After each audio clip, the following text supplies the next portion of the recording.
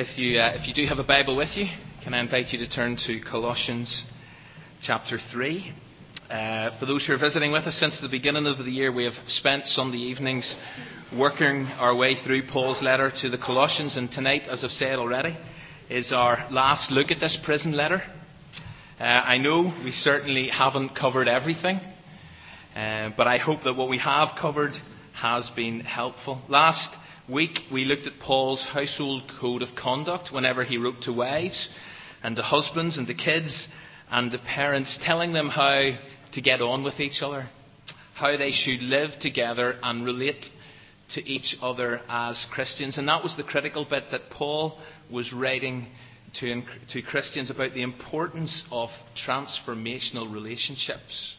And we finished at verse 21 of chapter 3, and so I'd like us to pick it up at verse 22 of chapter 3 and read down to verse 6 of chapter 4, which I know means we're going to miss a large chunk of this letter, but we may revisit it again in the future. Before I read, can I ask you a question? Does anyone know where many people spend something like an estimated 88,000 hours of their lives?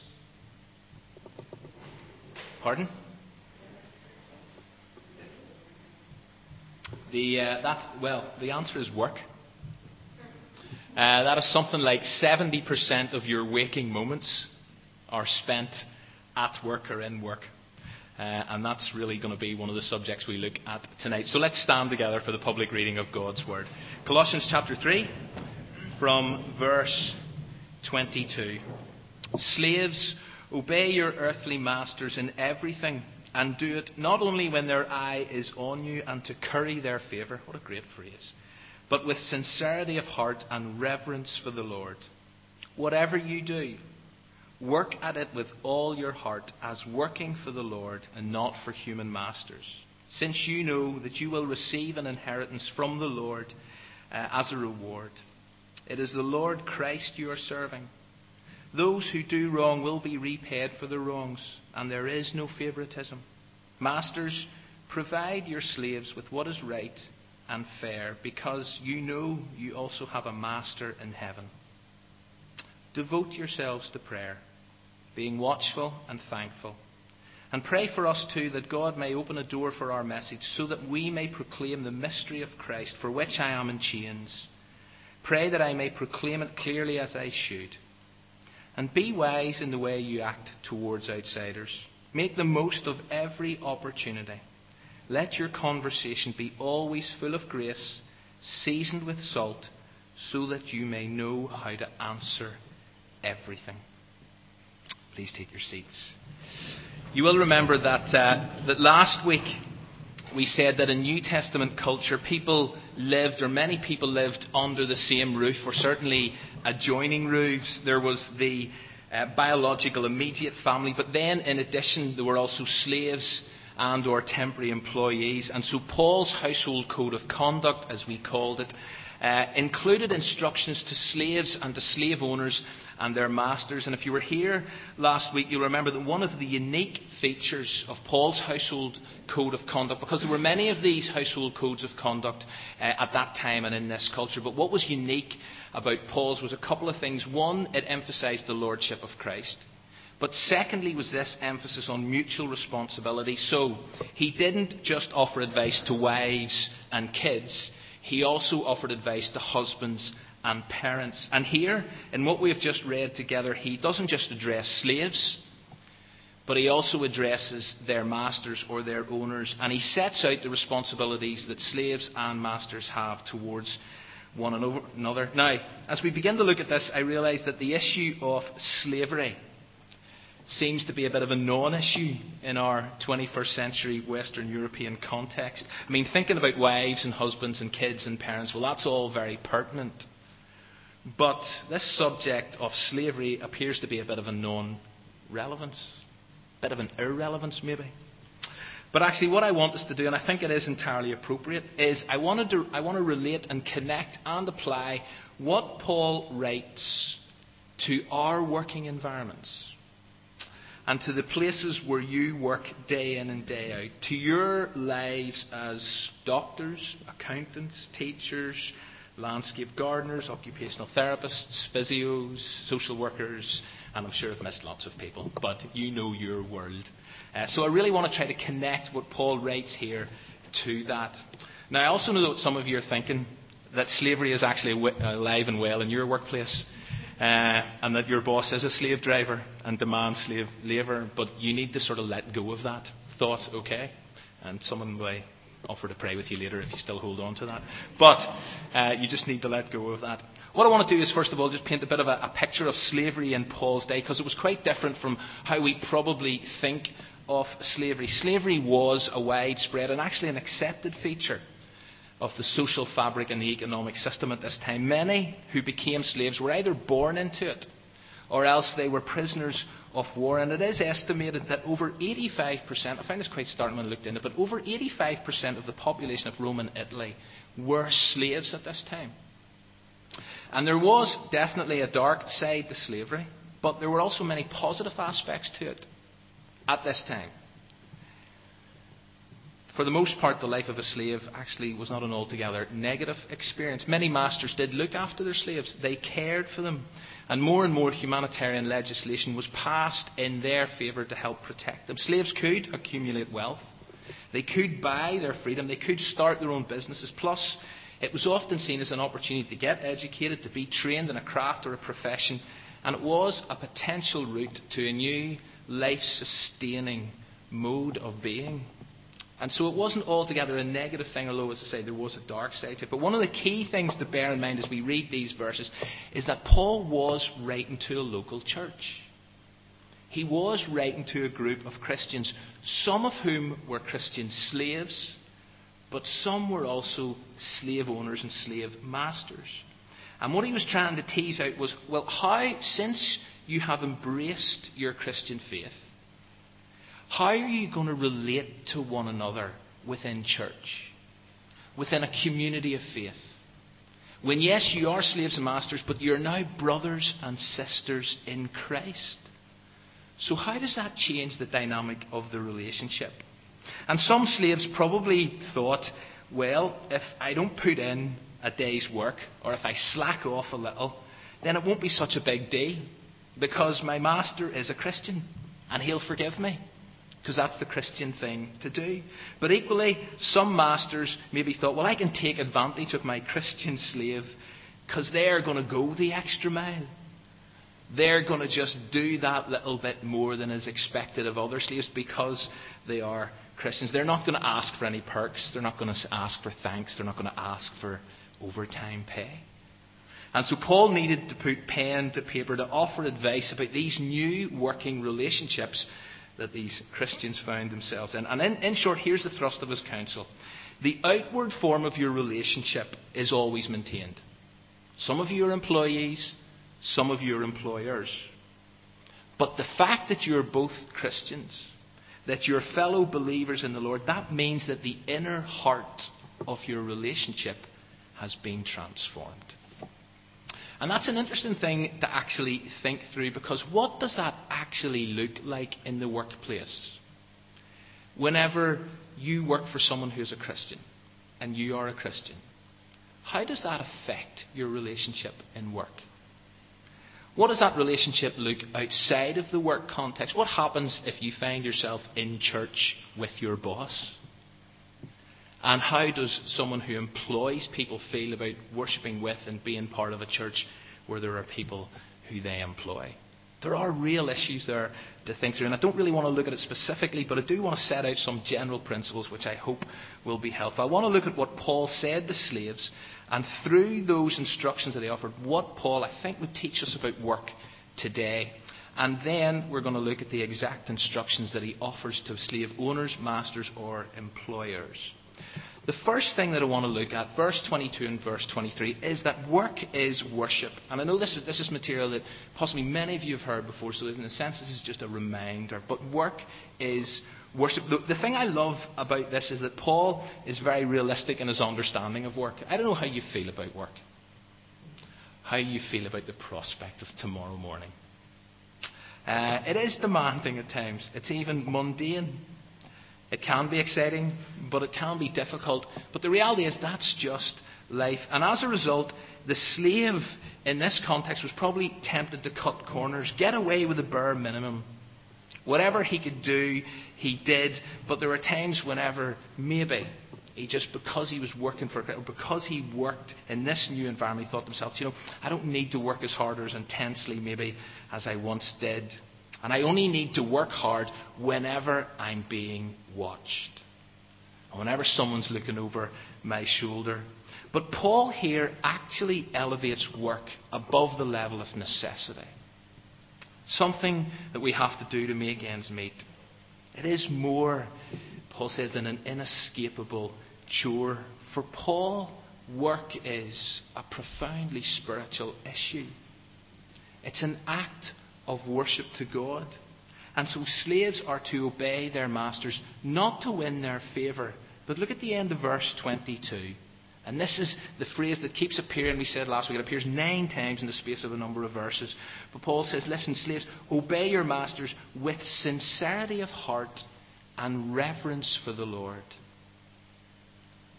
You see, there is no area of our lives, and we know this, and work included, that is outside the lordship of Christ.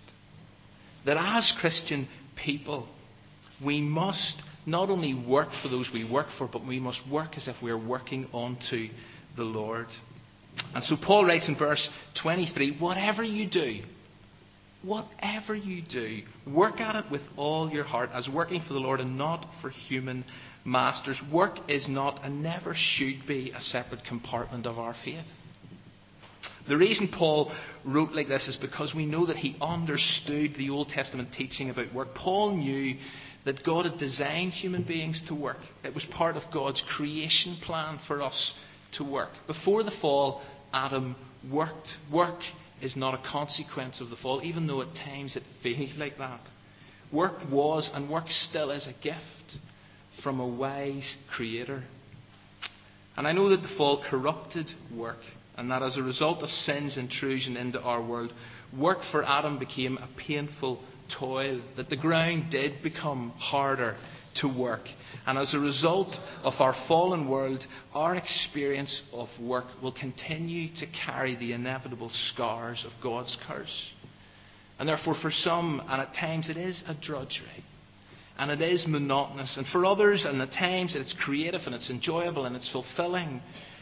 But even for the most enthusiastic of us, work is never perfect. But despite the fact that we live in a fallen world, we do face the challenge. And one of the challenges we face as Christians is to redeem work and to offer it as an act of worship to God. We have just been singing songs. We have been praying together. Now we're listening to a sermon.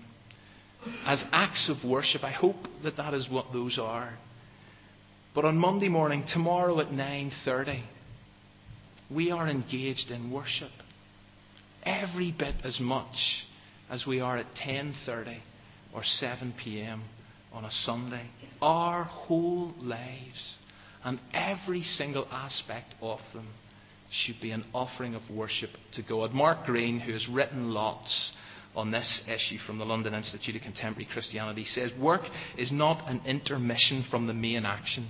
It's not something we do that we can so that we can then do other things. It's an integral part of the main action, an intrinsic part of our walk with God. And so Paul writes, work with sincerity of heart. Work with reverence for the Lord, as if you're working for the Lord and not for human masters. See, whenever we get to work, there is a real sense in which God is there waiting for us. We don't take God to work, which is sometimes the way we talk about it. God meets us there whenever we walk through those doors. Ultimately, God is your work supervisor throughout the week. Not just your line manager, your foreman, or your board of governors. God is your work supervisor. And therefore Paul says, do it as unto the Lord.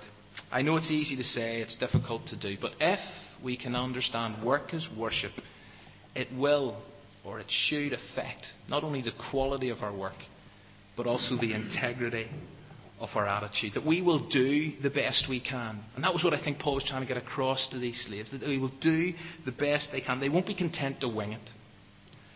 They won't cut corners. They won't slack off when the boss isn't watching or around. They won't adopt a negative attitude. Because if we do, in our approach to work, then our worship of God suffers. And we maybe do lack an integrity of attitude. So the way that we answer the phone, wash the dishes, teach the kids, operate the machine, turn in an essay, advise our boss, or close a deal, as well as the way we preach sermons, should all be an act of worship to God. You know, one of the biggest dangers with 21st century Christianity is that we divide our 9 to 5 from our 5 to 9. So outside of the workplace, we aspire to Christian values and we believe in biblical truth and we behave in a certain way. But when we get to work, our values and our actions and our attitudes sometimes can contradict what we actually believe. And we have that gap developing that we've talked about throughout this series between what we believe and how we behave. So Christianity can be, and this is often a problem, perceived as an after-hours interest. It's a bit of a hobby. It's something we do outside of work time, when actually it's about a whole life commitment. That every single moment of every day and all that we are doing should be an act of worship to God and a reflection of our faith. And I think whenever we can get to that place, or as we get to that place, then we avoid confusing people between what we say we believe and how we behave. Our Christian faith has got it packed everywhere. So work is worship. Secondly, look at verse 24, because Paul says that work is rewarding. And again, you're confronted if you look there at Paul's realism. Because one of the reasons we work is to get paid. It's to earn a reward. Money is still a powerful incentive to work, even if it's not our ultimate motivation. And there's nothing wrong with that.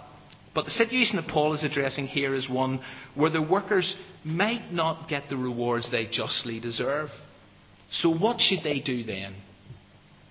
If you don't get what you deserve, what should you do? Do you protest? Do you hit the picket line? Do you down tools? What do you do? Well, in Paul's specific context of the ancient household, the answer is no. He says, listen, you've got to see the bigger picture. You know, you will receive, and I think this is really interesting, he says, listen, you will receive an inheritance from the Lord as your reward. You may not always be treated justly.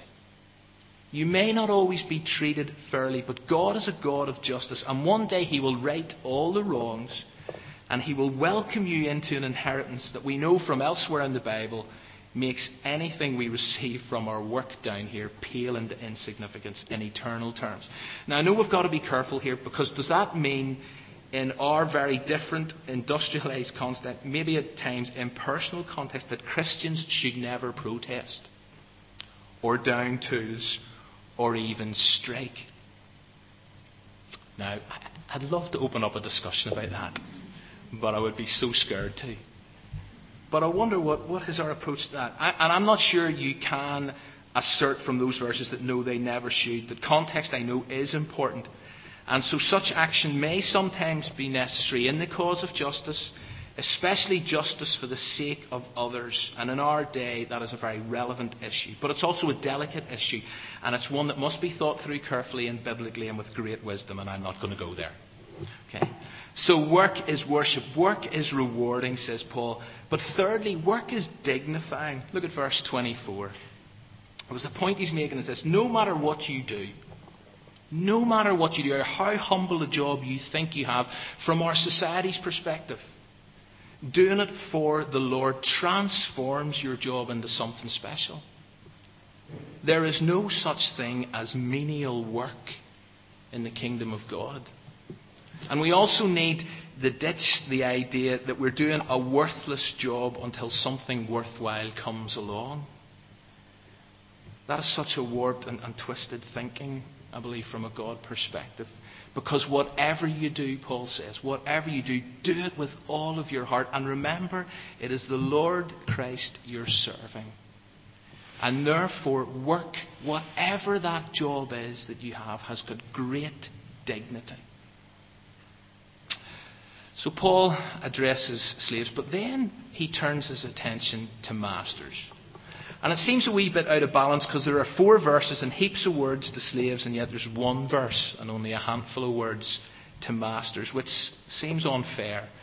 And yet what Paul says to masters is dynamite. They must behave with justice. And then he says, also, remember judgment. Provide your slaves with what is right and fair. And we know again that this just reflects the heart of God, because justice is critical. Being even-handed is essential, and human rights do matter to our God. And then he reminds masters, listen, you don't have the last word. You are answerable to a higher authority because you have a master who is in heaven. One who one day is going to hold you accountable for how you have treated those who have worked for you. And the parallels here are very clear, disturbingly clear, maybe for those here who do employ people, that you are called to manage your staff with integrity and with justice, because one day you're going to have to give an account to God, your ultimate master in heaven. And then we come to the last 5 verses of our reading for this evening, verses 2 to 6 of chapter 4, because Paul then addresses a slightly broader question of how Christians, so far he's been talking about, this is how you relate to your family, to your wives, to your husband, kids and parents. Here's how you relate as employees and employers. But now I want to talk about how you should relate to the wider community. And there are 2 things that come through here in these verses. He says, I want to stress the importance of prayer, and I want you to see the place of wisdom. And he begins by saying, I want you to devote yourselves to prayer. And apparently he uses the most inclusive word for prayer that he can find. He's encouraging them to engage in every kind of prayer. So in prayers of thanksgiving, in prayers of adoration, in prayers of petition. So pray for others, but also pray for yourselves. And Paul needed to be prayed for. And so he urged them to pray for him. But he also said, listen, devote yourselves to prayer. And Paul knew that if he was going to speak the truth about Jesus, and it gets picked up in these verses, that no matter how able he was, no matter how articulate he was with his words, Paul needed to be prayed for.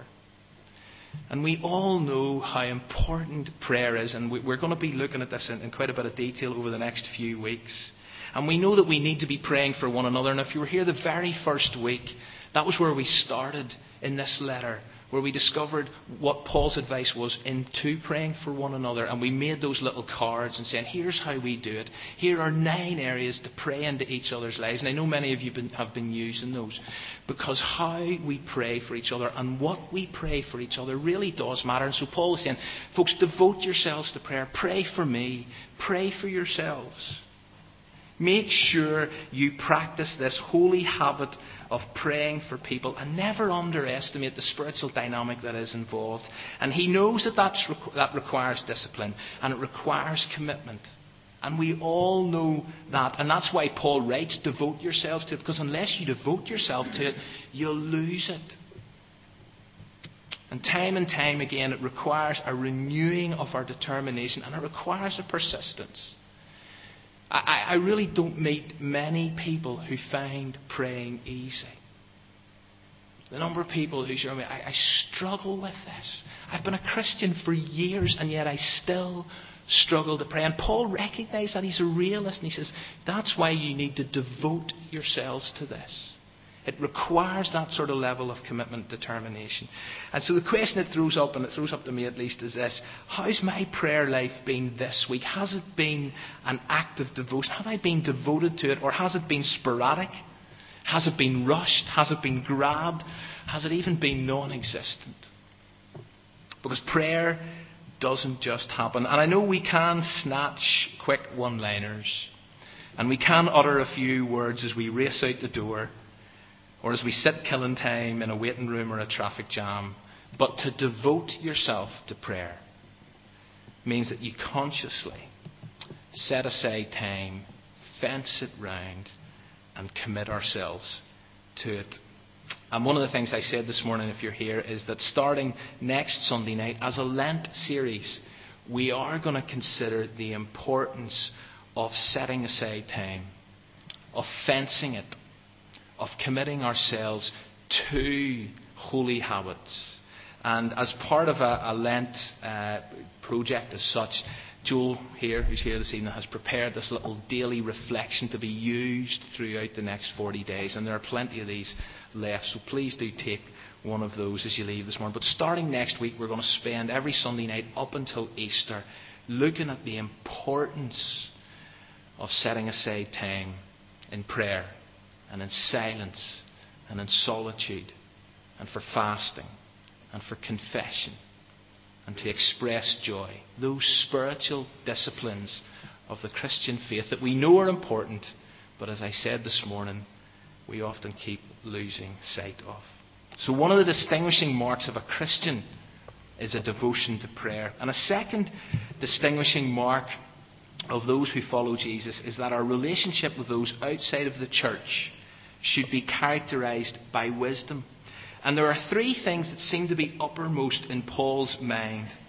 Because wisdom means that we will be sensible in our actions, alert to opportunities, and gracious in our speech. It's there just at the end of the verses we read. Do you know, if we want to be effective witnesses for Christ in our day-to-day lives, whether that's at home, at work, at the rugby, the football, whatever, the school gates, then these are three aspects of Christian living that we've got to take seriously.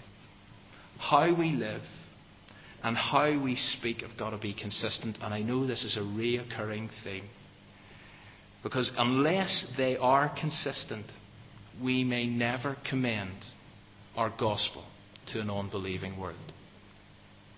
The early church clearly had issues with this, and so Paul had to keep writing to them about this gap that was developing between their belief and behaviour. So he seemed to have to keep writing to them about sexual immorality, about their drunkenness, about their lying, about their anger, about their filthy talk, about their lack of self-discipline. And so he says, and remember, he was writing to Christians. Who's going to be attracted to a message of transformation, says Paul, when your life is so patently at times untransformed? And so he says, be wise about what you do. Be wise about what you say. And first century Christians needed to hear that, and I know you would probably agree with me, 21st century Christians still need to hear that. And the specific advice about our speech is interesting. And again, if you're here this morning, I'm picking up something I said this morning. But our conversations must be full of grace. They must be kind. They must be courteous. They must be seasoned with salt. It was interesting, the number of people, in a sense it was a bit of a throwaway line, although it's a line I've used many times before, but the number of people who did speak to me afterwards and say, David, you know, whenever you said that bit about how I speak to the person from the call centre who rings me up,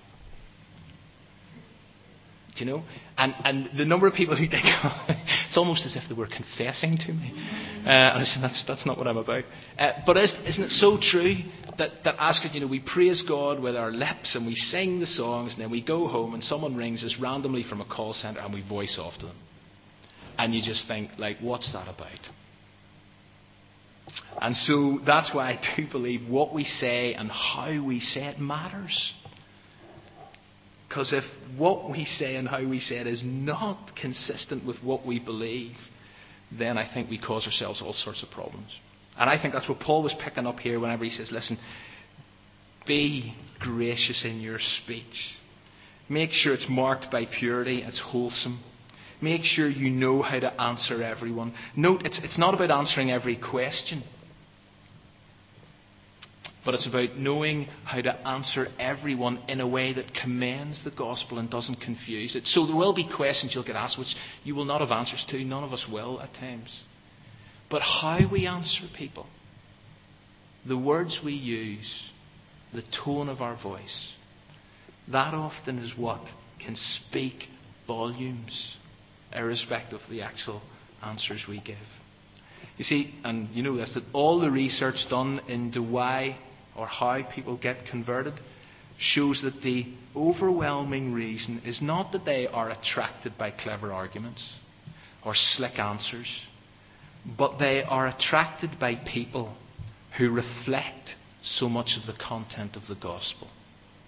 So people who are forgiving and who are loving and who express mercy and kindness and compassion and care and concern and integrity, that's what screams at people, particularly people in a postmodern world where authenticity and integrity says so much.